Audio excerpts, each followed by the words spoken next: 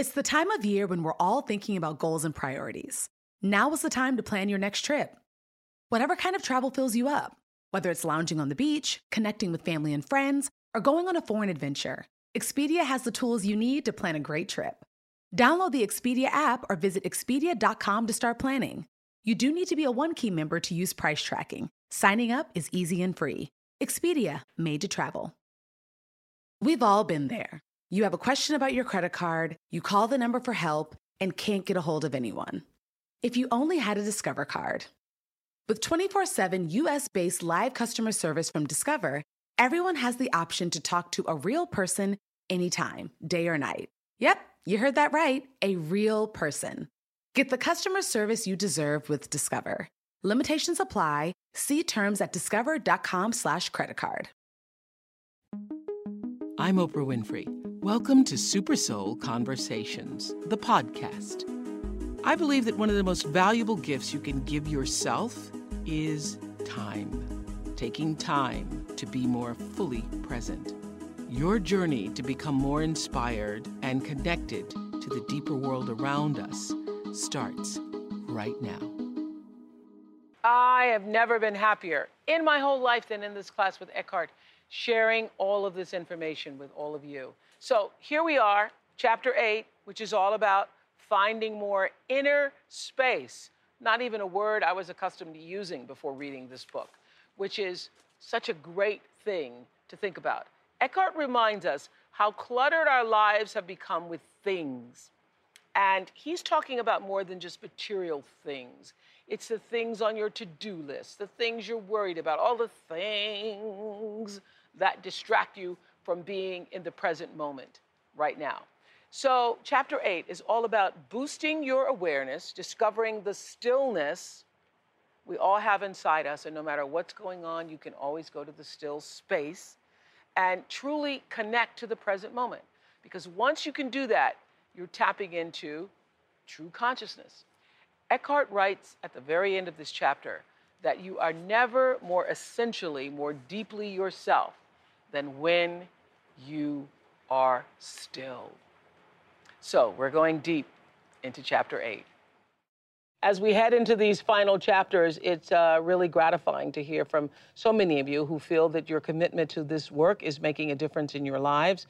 I know I feel that way, and I'd like to, again, thank all of the students from around the world who are watching, who are willing to awaken to the deeper meaning of your lives. One of the things that Eckhart said that really struck me, you said that the opposite of death is not life. The opposite of death is birth. Life has no opposite. Life has no opposite.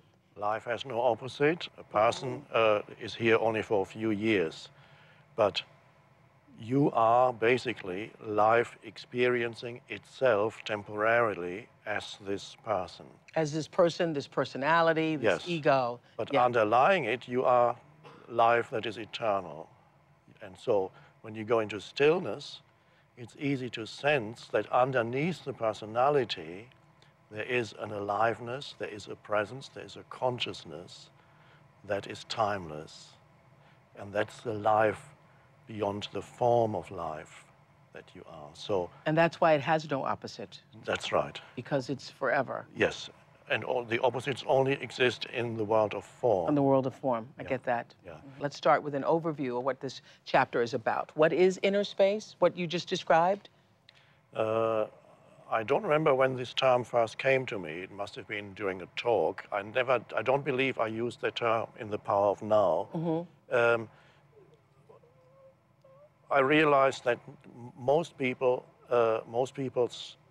mind is full of stuff, full of one thought after another, full of continuously arising thoughts, emotions, and the external life is full of things that need doing, one thing after another, one thing after another.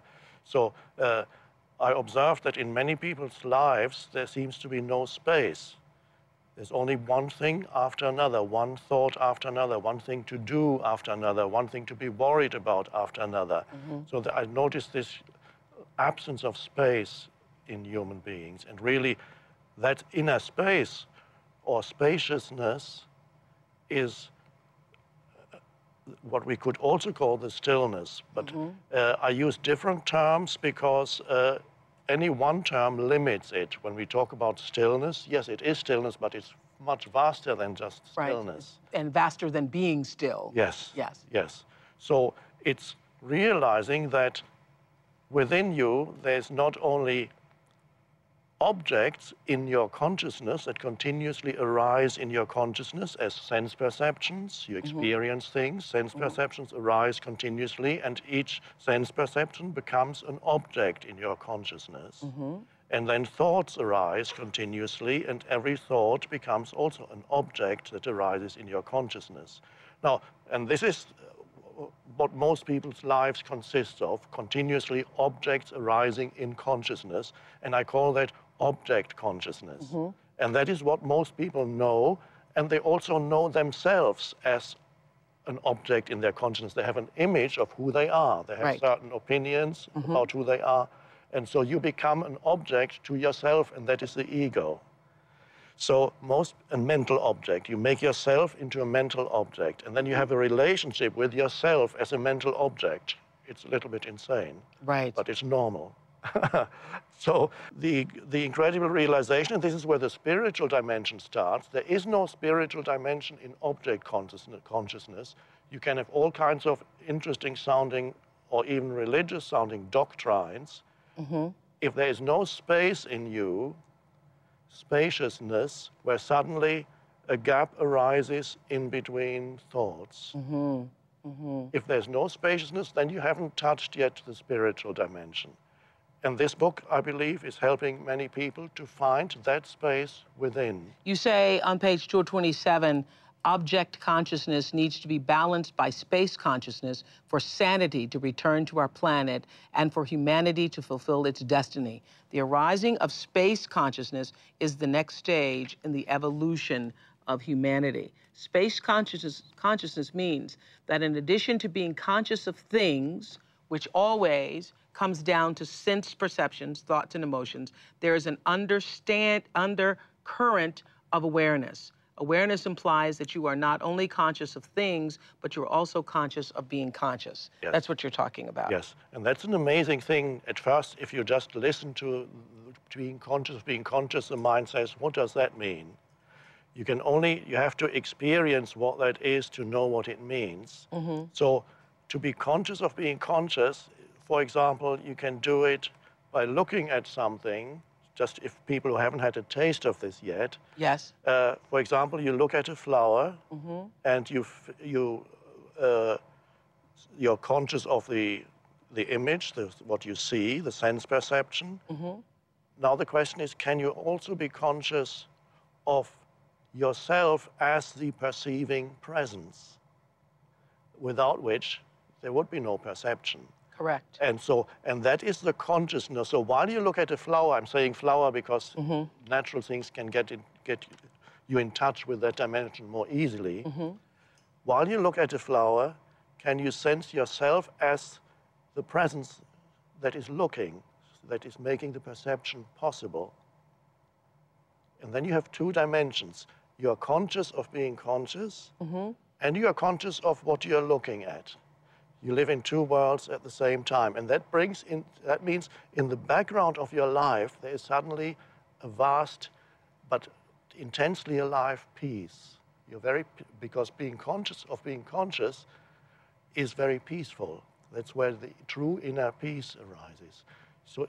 And that if you don't have that in your life, if you're not able to find that space between the thinking and the perception, if you're not, then you lose yourself in things. In things. And you in the lose world. yourself in the world. Yeah. And you lose yourself in your own mind.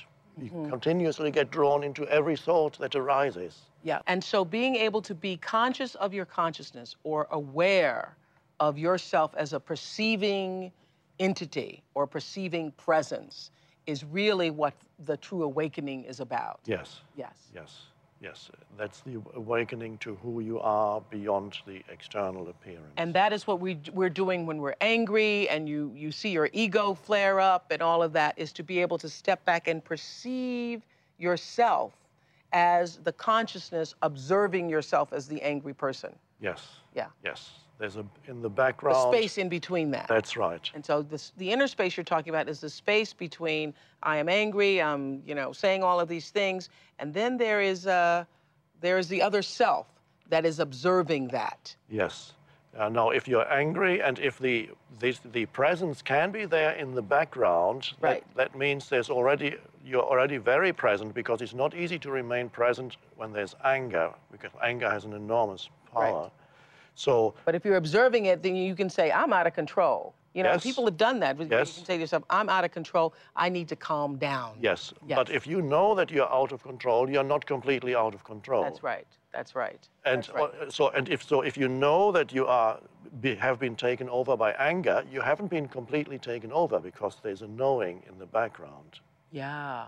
And I think a lot of parents have experienced this, when your kids do something and it's so upsetting to you, and in that moment, I should not try to discipline them because I'm too angry to discipline them. Yes. That part of you that knows that you're too angry to discipline them is the space that you're talking Yes. about. Yes. Yeah. Yes. Got that.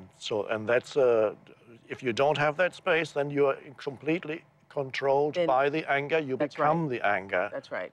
That thing that allows you to step back is what you're talking about. Yes. I got it. I got it. That part of you that says, I can step back and see I'm acting a fool. Yes. And so if you know that you are acting a fool, then there is a sanity there that's observing the insanity. Uh-huh. And if you know that you are... But sometimes people know they're acting a fool and they just keep on acting a fool. Yes, that's possible too. Yeah. For a while, it can happen that certain old behavior patterns... But generally, if you know, you can pull yourself back. Yes, yes. And that which knows is the inner space that you're talking about. Yes. Is observing presence and inner space the same thing? Yes, but observing should not be confused with judging. I got it.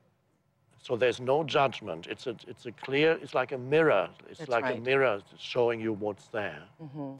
So there are literally two dimensions. There is the personality acting out of form and perceptions and all of that. And then there is the observer of that. Yes, and the observer is not judging what is being observed. If the observer begins to judge, then it's the mind that has come back in. Okay. It just is.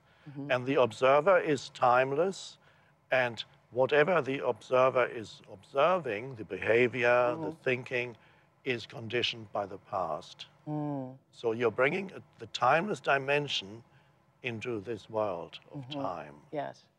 Peter from Phoenix, you say you were addicted to smoking for 30 years but quit after reading A New Earth. This ties into your question, correct?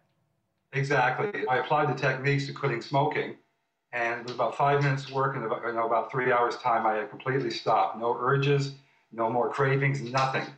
No willpower, anything like that. It was so easy. It was amazing. What is it that you applied? Becoming conscious of the feelings. I had run out of the cigarettes, and I thought I had to go to the store. But when the craving came, I said, okay, let's be with the craving. Let's feel it. What does it actually feel like? Usually we just react. And I actually sat there and closed my eyes and felt it. And it started to dissolve. And it went away. And about 2 or 3 hours later, another craving came, and I did the same thing. And this time, the feeling went away even faster. And then finally, when it came back about a third time, when I put my mind to it, it just completely disappeared. Wow. Gone. It never came back. So were you also doing, I think Eckhart suggests in the addiction section, taking deep breaths sometimes when you feel like you need the craving for whether it's cigarettes or food or whatever, to take the 3 deep breaths and see what happens if the feeling dissipates? Did you do that? Yes, I did. I took the breaths to basically create stillness, to become calm.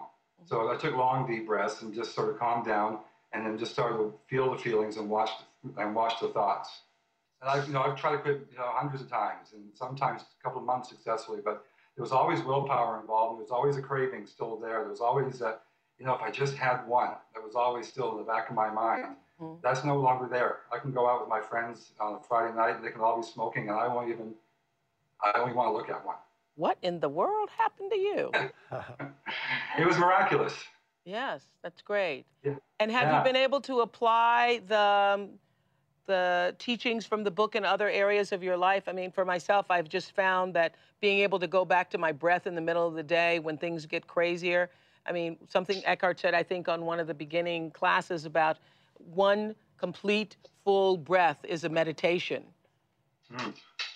Well, that's where the question comes, because I do have other issues. One conscious breath is a meditation. Earlier in the book, in the chapter, he talks about going below thought. Yes. And he described my situation exactly like he's here. We talk about alcohol, using food and TV to go below thought, sort of to numb the senses, numb your thoughts, and just sort of go into trance, if you will. And I do that a lot, and I've been trying to break away from that by using the techniques, and I have not had the same success. And you also say don't make it a problem, but I think I made it a problem, and I want to kind of break from that. You're asking a question about how to use this more forcefully or whatever for alcohol? Yeah, with alcohol especially, and food. I tend to overeat when I'm tired and I just want to relax. Food, alcohol, TV tend to be the things I use, and that brings you below thought when we're trying to be above thought. Right. And when I try and do that, I'm not as successful. I get very frustrated. Okay, what do you want to say, Eckhart? Well, it's your wonderful success story as far as the smoking is concerned, and experiencing how awareness can dissolve old patterns. In some cases, instantly, and in other cases, it takes more time for awareness to dissolve the old pattern, and awareness has to be brought to the pattern when it arises repeatedly. And it does not mean that every time awareness meets the pattern that awareness is going to win. Win, it may not be the right word, because awareness, of course, is not never fighting anything. Awareness is just there as the conscious presence. But so bringing conscious presence, for example, into the urge to have a drink, not that one or two drinks are a problem, but if drinking drags you down to below thinking, then, of course, it is helpful to bring presence into the urge when it arises, in the same way that you did when you felt the urge come upon you to smoke. So have you practiced that? Have you been able to feel the urge to drink and then bring awareness to that? And what happened? Yes, I have. And it kind of postpones, and eventually I kind of break down. Yes, I believe I mentioned in the book that bring awareness to it, and it may well happen that the desire, the urge is still there after 10 minutes of awareness. I believe I mentioned that. It does not mean that you have lost. It means that the desire is very strong, and at that point, perhaps you will have a drink. And then when it happens again, you bring awareness to it again. Eventually, something will happen to the pattern.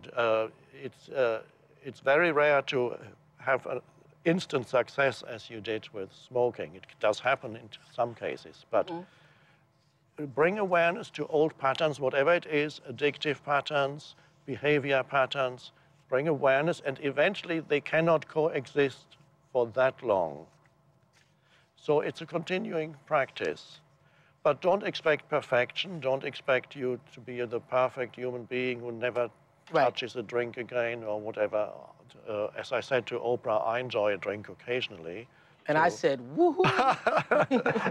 So what he's saying also, and you said this in the beginning, Peter, don't judge it. And as you begin to practice, what I hear you saying is this miracle that you experience with cigarettes is just that, because it rarely happens that you start this one time and it works immediately. What you're saying is the more you apply the practice of bringing consciousness to this desire or craving, to this craving, that it will gradually lessen.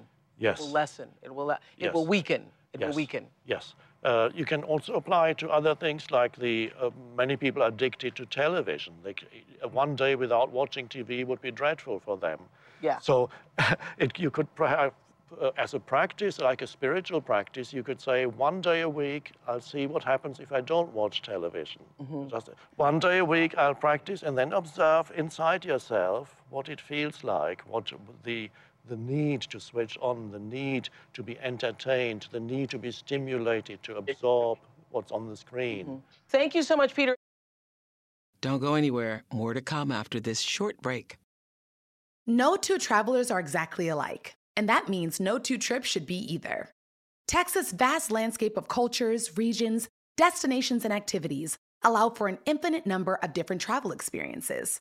Are you a beach person? Well, you'll be having fun under the sun with Texas' 350 miles of coastline.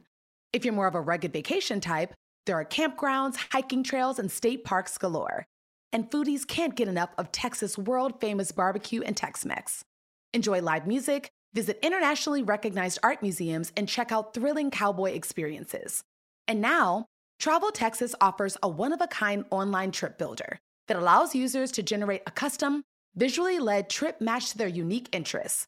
Visit traveltexas.com/getyourown to get the only trip to Texas that matters, yours. That's traveltexas.com/getyourown. Did you know that it's Asian American and Pacific Islander Heritage Month? Macy's is highlighting some really cool AAPI-owned brands right now, like Cardon, Kaja, Amelia George, and Hey Meave. Plus, you can help to support college access and student success when you donate online or round up in-store to APIA Scholars. APIA is the nation's leading nonprofit organization devoted to the academic, personal, and professional success of Asian American, Native Hawaiian, and Pacific Islander students. Shop Asian American and Pacific Islander-owned brands at Macy's.com or in-store. The next generation of influential Black voices can be found on NPR's new collection, Black Stories, Black Truths. Black Stories, Black Truths is a celebration of Blackness from NPR. Each of NPR's Black voices are as distinct, varied, and nuanced as the Black experience itself. In the Black Stories, Black Truths collection, you'll hear stories of joy, resilience, empowerment, and creating world-shifting things out of struggle. Every episode is a living account about what it means to be Black today, told from a unique Black perspective. From Bobby Shmurda to The Wire, Michelle Obama to reparations, there's no limit to the range of Black stories, Black truths.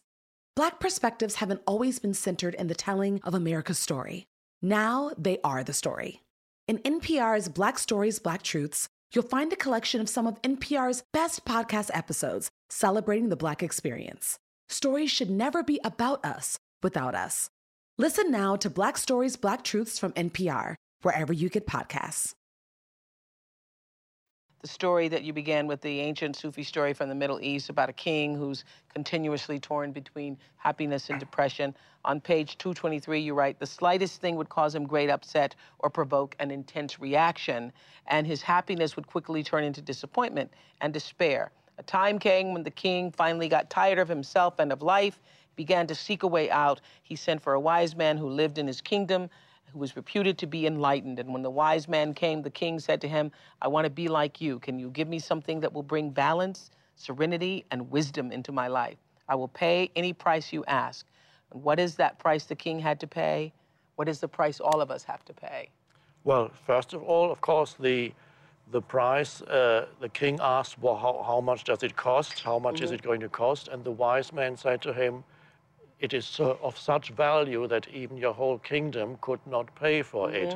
Now, what that means is that the primary thing in your life is nothing external. What is primary in your life is your inner state of consciousness. I got that. And compared to that, you could have the greatest riches if you are in a state of anxiety or fear, negativity.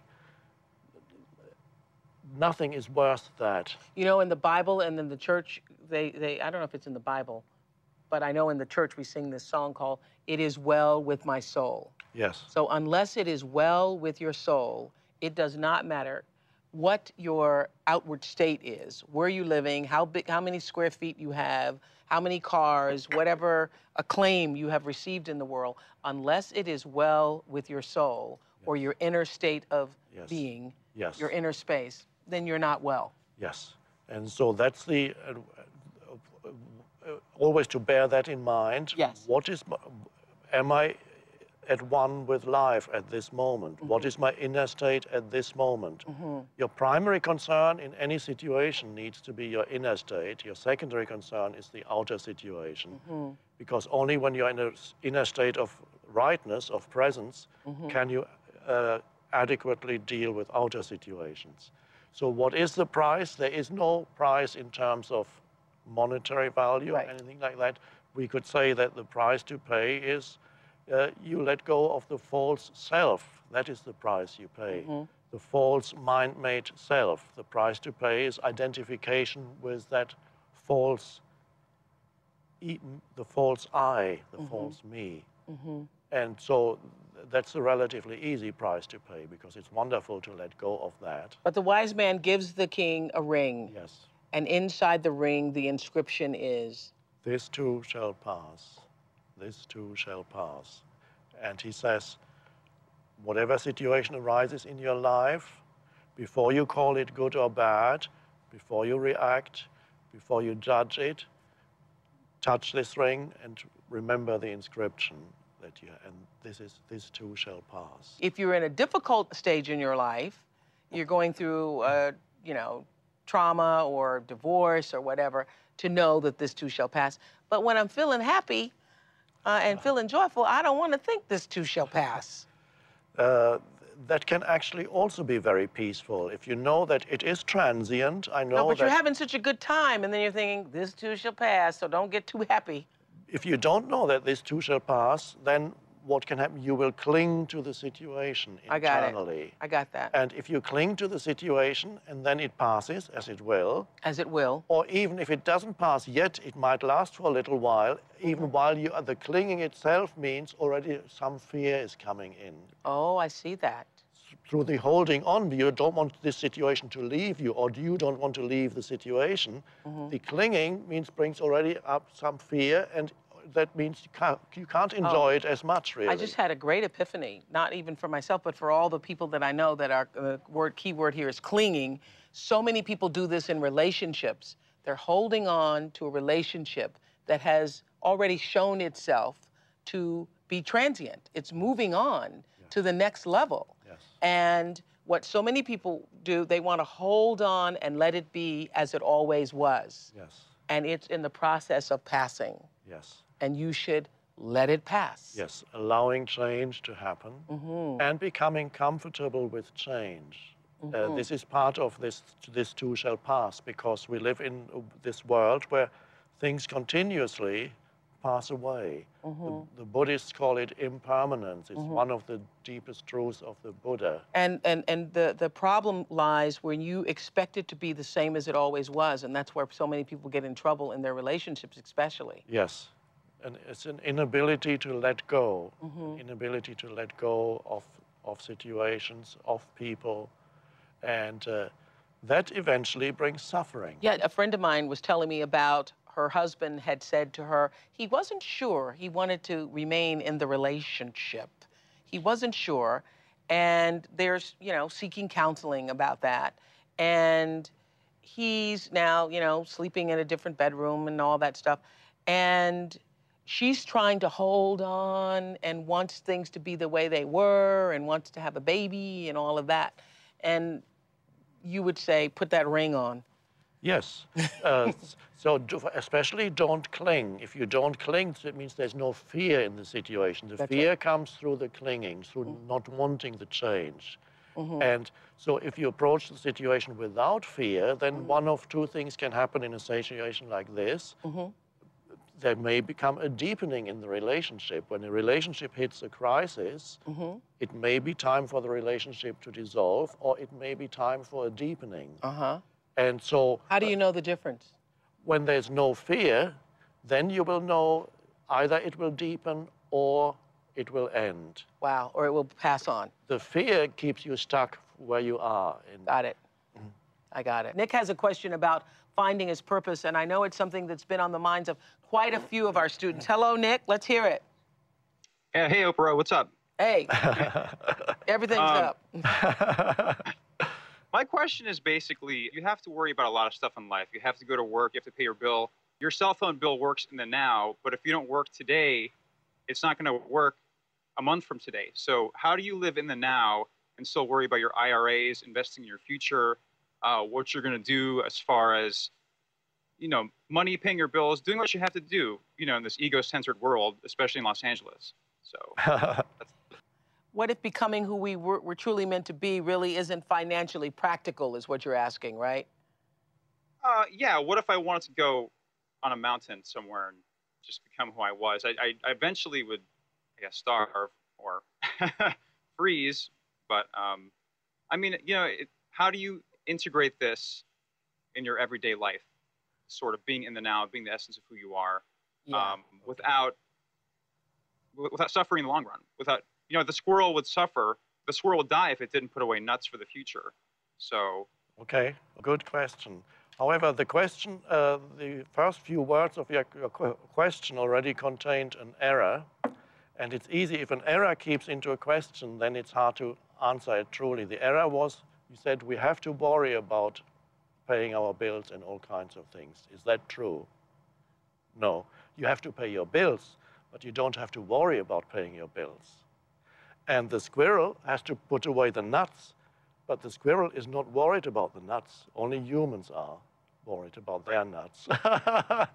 So, so you can, being present with what you do does not mean that you neglect your daily affairs and so on. It means you deal with them in a different and, in fact, more powerful and more effective way. You give up the worrying part. You still pay your bills, but you let go of the worrying about paying your bills. In that way, you learn from the squirrel how to live. Because worrying is your choice. You see that, don't you, Nick? No, worrying is your choice. At times when I don't worry, I've had moments in my life where I didn't worry. I just kind of let the waves of the world roll over me. And I kind of did nothing about situations and hoped that they would work out themselves. And they didn't. I mean, you know, worrying did help me in the past to actually get things together and get my life on track. I guess for me in my life, to be in the essence, to be with my spiritual self, it's not enough. I have to really be actively worried about the actual day-to-day business of surviving. Well, you know, which most people have to do, you know. I would still argue with that.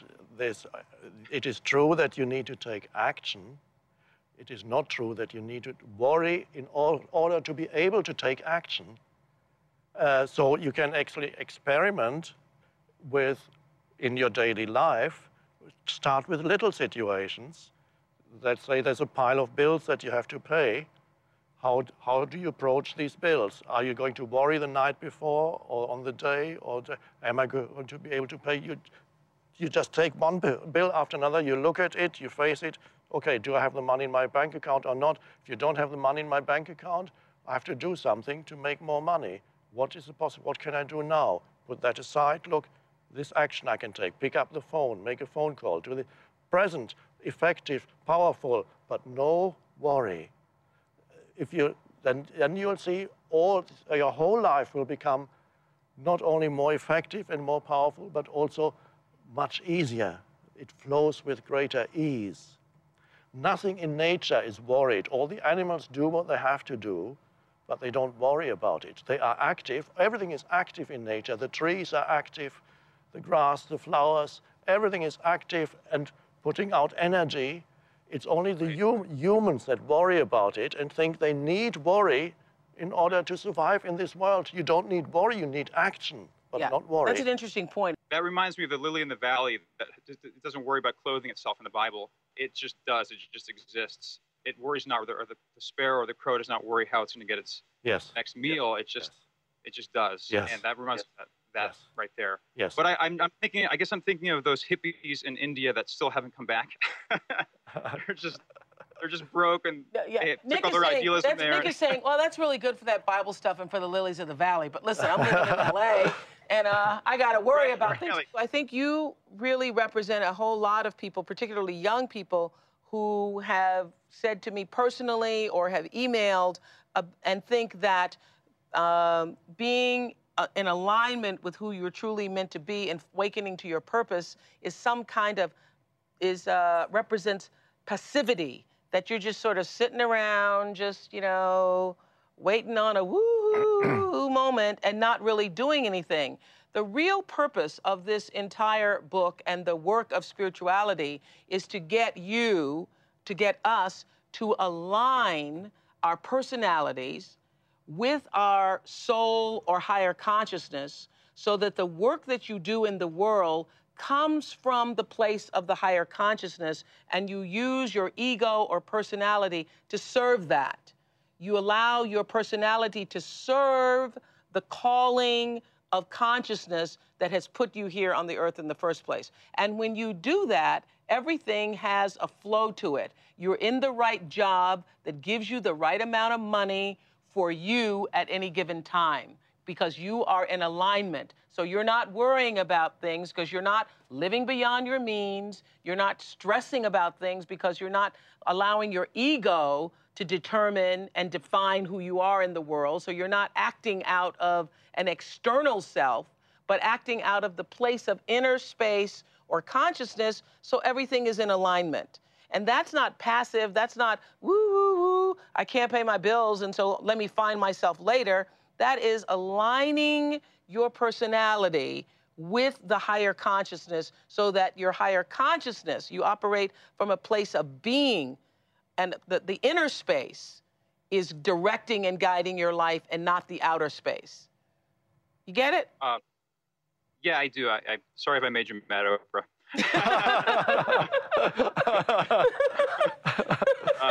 But I do. That's wonderful. Thank you so much. It's a pleasure to be here. No, I'm not mad, but I hear this a lot. No, this isn't about giving up your passion. It's about feeling your passion more deeply. Yes, yes. And being in alignment with that. How do you know if what you want, what your passion is, isn't just ego-driven? What if I just wanted to be like, I don't know, a rock star, and that's just completely ego-driven, and that didn't help the world in any way, but if I kept on working towards it, it would just not be serving anyone but myself. What if my passion is wrong? You know, what if it's sorry, wrong? Too many questions. No, it's fine. No, go ahead. Eckhart, answer that. Sometimes you may not know until you have achieved what you wanted to achieve, whether it was ego or not. When you get what you wanted to achieve, and very soon you find it does not satisfy you, then it was the ego. So you can, it's a learning process. Mm-hmm. Nobody's saying you shouldn't try to achieve this or that. If the impulse is there to have this or that, do it, mm-hmm. and see what happens. If it doesn't satisfy you, it's the ego. And the greatest rock stars are those who are rock stars because they sing or they perform because they had to.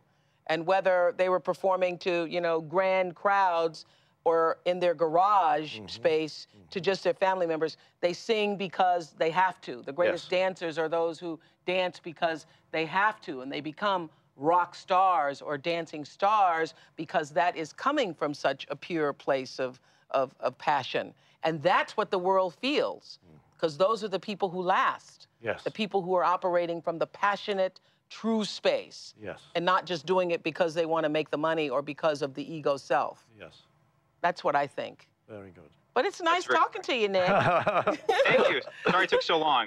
This episode is brought to you by PNC Bank. Some things should be boring, like banking. Boring is safe and reliable. You don't want your bank to be entertaining. Entertaining is for podcasts with inspiring celebrity guests, not banks. PNC Bank strives to be boring with your money so you can be happily fulfilled with your life. PNC Bank, brilliantly boring since 1865. Brilliantly boring since 1865 is the service mark of the PNC Financial Services Group, Inc. PNC Bank, National Association, member FDIC. Discover why critics are calling Kingdom of the Planet of the Apes the best film of the franchise. What a wonderful day! It's a jaw-dropping spectacle that demands to be seen on the biggest screen possible. I need to go. Hang on. It is our time. Kingdom of the Planet of the Apes, now playing only in theaters. Tickets on sale now. Rated PG-13. Some material may be inappropriate for children under 13. Christina lives in Toronto, Canada. Christina, your question. Hello. Hi, Oprah. Hi, Eckhart. Hi. I have been afraid to drive for about 16 years now. I was in a serious car accident, and it has stopped me from being responsible in my family life. My husband has so much burden. He has to take our kids to their activities and so forth, take time off of work to take them to doctor's appointments.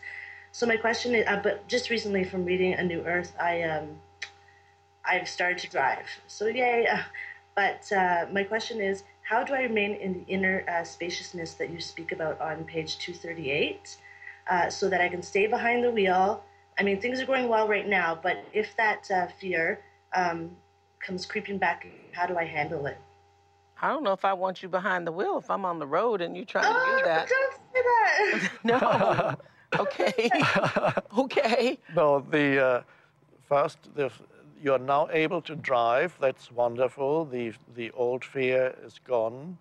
But now a new fear has arisen, and that fear is about whether the fear is going to come back or not.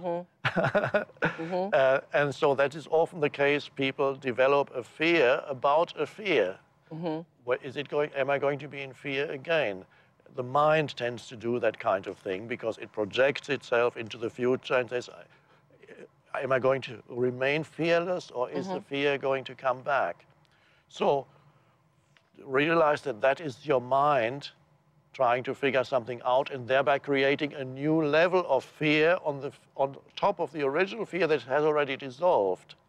So trust that it's not going to come back, but something you can do to help it is to actually consciously enjoy the driving and enjoy sitting in the car, enjoy sitting at the traffic light, enjoy the driving itself.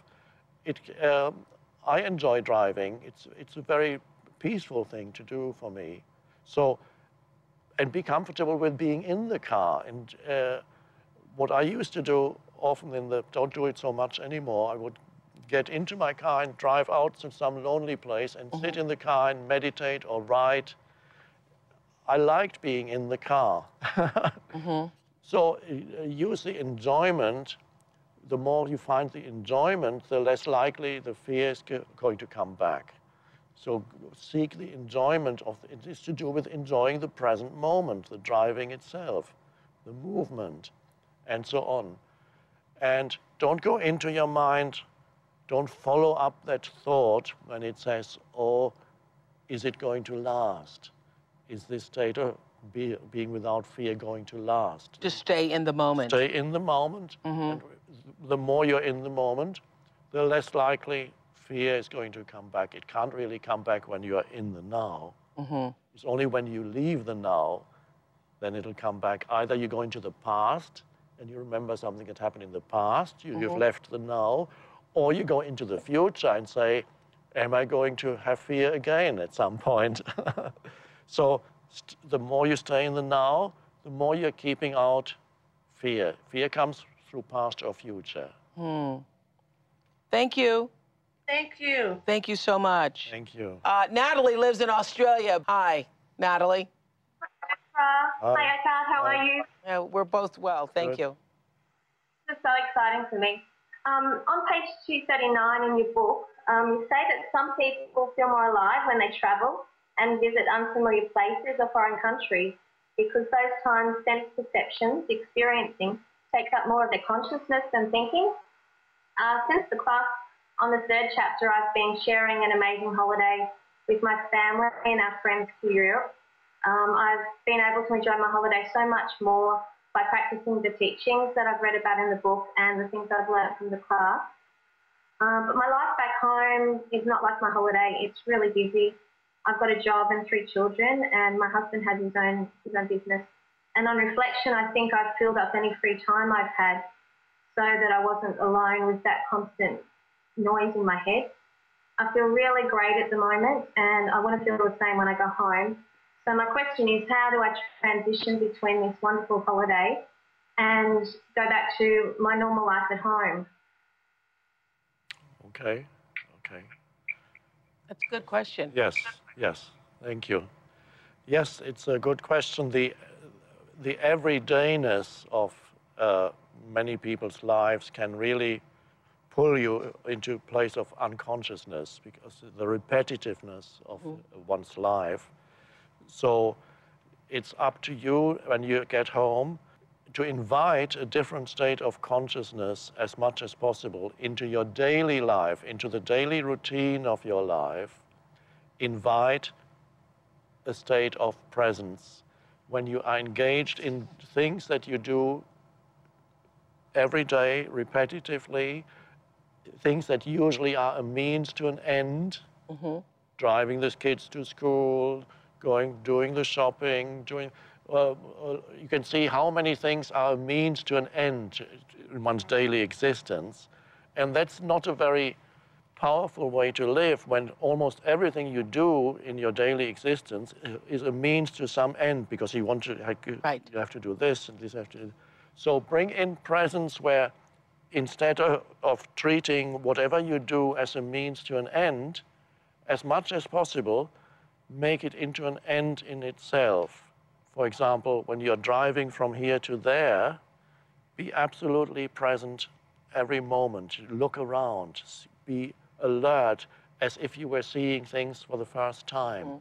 The trees, the people, the traffic. And you do that by not labeling things. Not labeling mentally what you're experiencing. Be there as a conscious presence when you're doing shopping at the supermarket.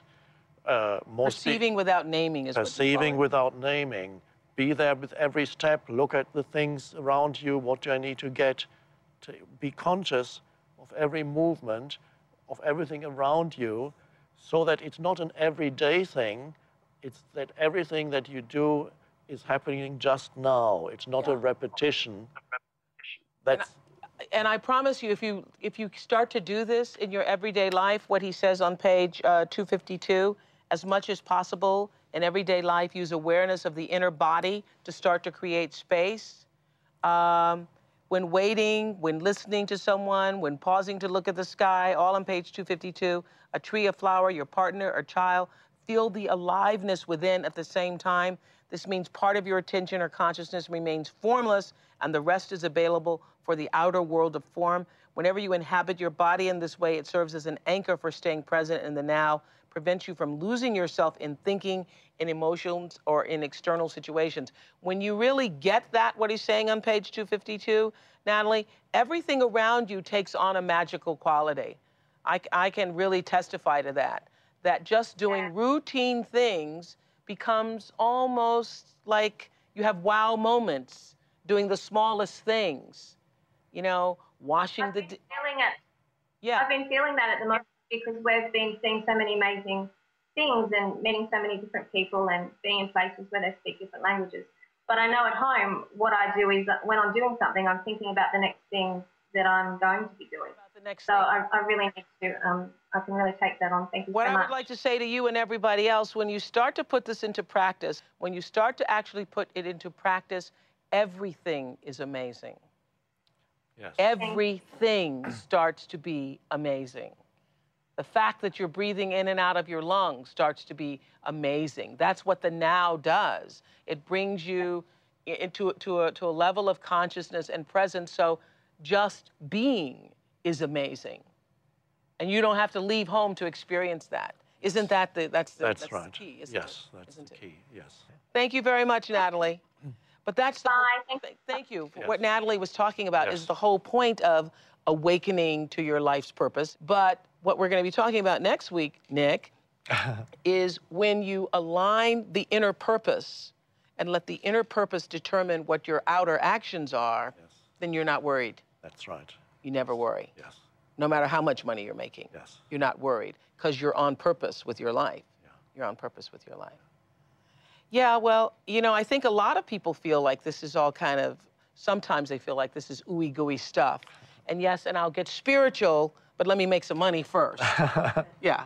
I want to be spiritual and all that. Yeah. But I got to make some money first. Yeah, that's actually in the New Testament where he says, "Let me first do this." They invite you to the kingdom of heaven. That's right. Say, let me first do this. There's another excuse. Let me first do this. First, I have to do this. Yes. And then I'll be ready. Of course, it never happens. The then never comes. So there is Barbara in Shanghai, China, who writes, I find it really difficult to be the observer of a challenging work environment, especially when I'm frustrated with employees and have to discipline my staff. What are some of the practical steps I can take to overcome the situation? Well, there you use whatever the practical things that are described in the book, one or two conscious breaths as often as possible. getting in touch with the feeling of the inner body, the aliveness of the inner body, while you are listening to people, especially, then already a different energy is there. You are listening from a different state of consciousness when you're in touch with the inner body while you listen. Right. And a lot of things, a person who is running an office or whatever our questioner does, they probably have to deal with many people every day, which involves listening to people in addition to, of course, speaking to people. So be there as feel the aliveness within as you listen. As much as possible, take conscious breaths while you are engaged in things. That's right. Bringing spaces, little spaces into your daily existence. Gaps. Little gaps. That is more important than doing it's wonderful to do a meditation at the end of the day, but bringing little gaps into your everyday activities is even more important. I love what you talk about on page 232 and 233. You tell people to avoid watching television programs and commercials that assault you with a rapid succession of images that change every 2 or 3 seconds. Rather than watching at random, choose the programs you want to see. Whenever you remember to do so, feel the aliveness also inside your body as you watch. Alternatively, be aware of your breathing from time to time, looking away from the screen at regular intervals so that it doesn't completely take possession of your visual sense. What are we doing to ourselves, and more importantly, to our children, through the video games, the television, which is a form of like hypnosis almost for people? Yes. And it pulls your attention out of the body. It's like a leaking, an energy leakage, especially for young children, when the energy gets drawn out very easily. And so it's continuous energy leakage, and they cannot focus on because of the rapidly changing images on TV screen in many programs, the ability to have a prolonged focus on something is greatly diminished. Well, I thought that's why we have so many children with ADD, because they've grown up in a world where they can there's 30 seconds and 30 seconds and 30 seconds. Yes. That means the quality of your life is also diminished, because the quality of your life very much depends on the degree of your attention. Attention is quality. So if you cannot give attention to anything for very long, that diminishes the quality of your life and what you can do. So parents need to be careful with their children. I'm not saying remove all these things immediately from your children, but very gently reduce the amount of time they spend with video games, and reduce gently the amount of time they spend watching television. Because they cause you, as you say, so when watching television, the tendency is for you to fall below thought, not rise above it. Television has this in common with alcohol and certain other drugs. While it provides some relief from your mind, you again pay a high price, loss of consciousness. Yes, and here we have... But that's what it's designed to do, isn't it, for the most part? Yes, and here we have the interesting concept of rising above thinking and falling below thinking. So what we are engaged in here, now most people are at the thinking level. They are controlled by their mind. They are identified with their mind. This work that we are doing here, if you can call it work, it's not work really, is rising above thinking. Being present means you have risen above thinking. You are fully conscious, but there's little or no thought activity. Can you tell me why you say on page 233, make sure you don't go to sleep immediately after switching off the set, or even worse, fall asleep with the set still on? I know my friend Gail sometimes is watching TV and she goes, I don't know if I was watching or my feet were watching, because she goes to sleep with the TV on. So then all the turmoil that you've just been watching, and you've just spent a significant amount of time below thought, in a state of unawareness and unconsciousness. And if you go from, that will affect the quality of your sleep. And you will notice also when you wake up in the morning, you won't be as refreshed. It's vital to go into sleep from a place of consciousness rather than unconsciousness. Then the quality of your sleep will be much better, and you will wake up feeling renewed. I noticed that. See, I don't watch television before going to bed. I hardly watch television at all, but I notice that if I meditate before going to sleep, I have a better sleep. Yes.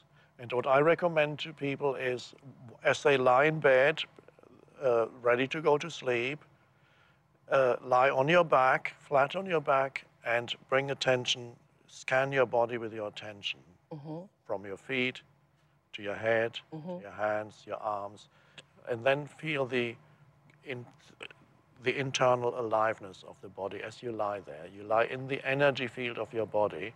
That means there's also very little or no thinking going on, because the attention moves into the body. Into the body. And from there you go to sleep. Hold that for 5-10 minutes. It's a very pleasant way of saying goodbye to that day and of going into sleep.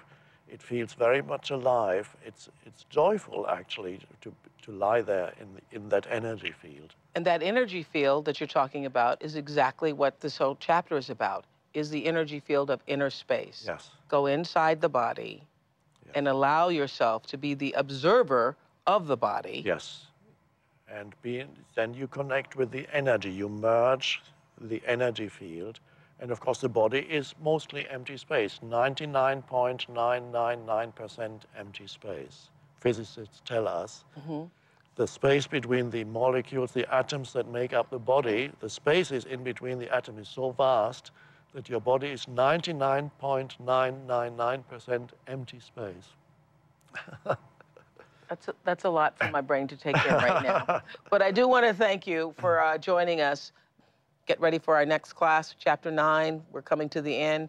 Your inner purpose. Your inner purpose. For all of you who've read this book looking for your inner purpose, this is what it's all about, people. Thank you. Thank you. For bringing us into inner space.